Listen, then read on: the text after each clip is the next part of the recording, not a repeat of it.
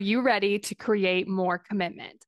I went from consuming all the podcasts, listening to all the books, and signing up for all the free resources to figuring out how to actually create results.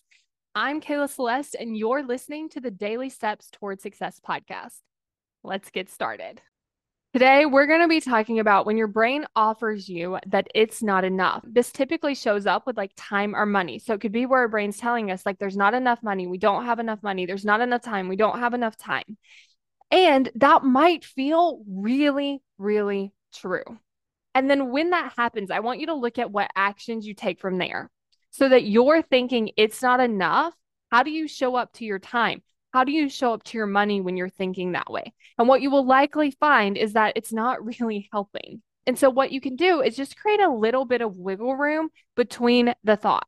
Obviously, we would love to go from like, I don't have enough time to I have plenty of time. I don't have enough money to I have plenty of money. But if that really doesn't feel accessible, we can start to build something in the middle. And my favorite word to do this is maybe. So maybe we have enough time. Maybe we have enough money.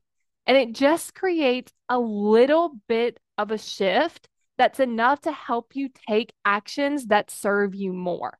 So I want you to again look at, okay, if I was thinking maybe I had enough time, what might I do from that place? And of course, look at it for you specifically. But what might happen is you might start to plan your time because if you do have enough, then maybe you could actually create a plan that would help you.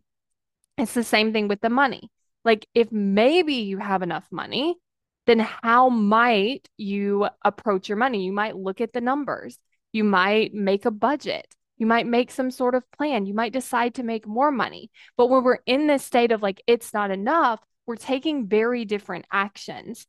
And this actually works for so many thoughts. If you're wanting to go from this belief to this belief and it just doesn't feel accessible, just start playing around with maybe.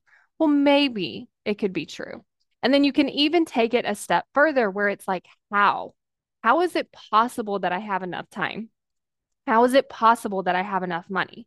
And just start to question those things and find the evidence. So it's like, oh, I have enough time because, and you can start to find these reasons. I have enough money because, and then you can start to find these reasons. And then when you're able to do that, like I said, your actions change. So when you change how you show up, what ends up happening is you change the results that you get.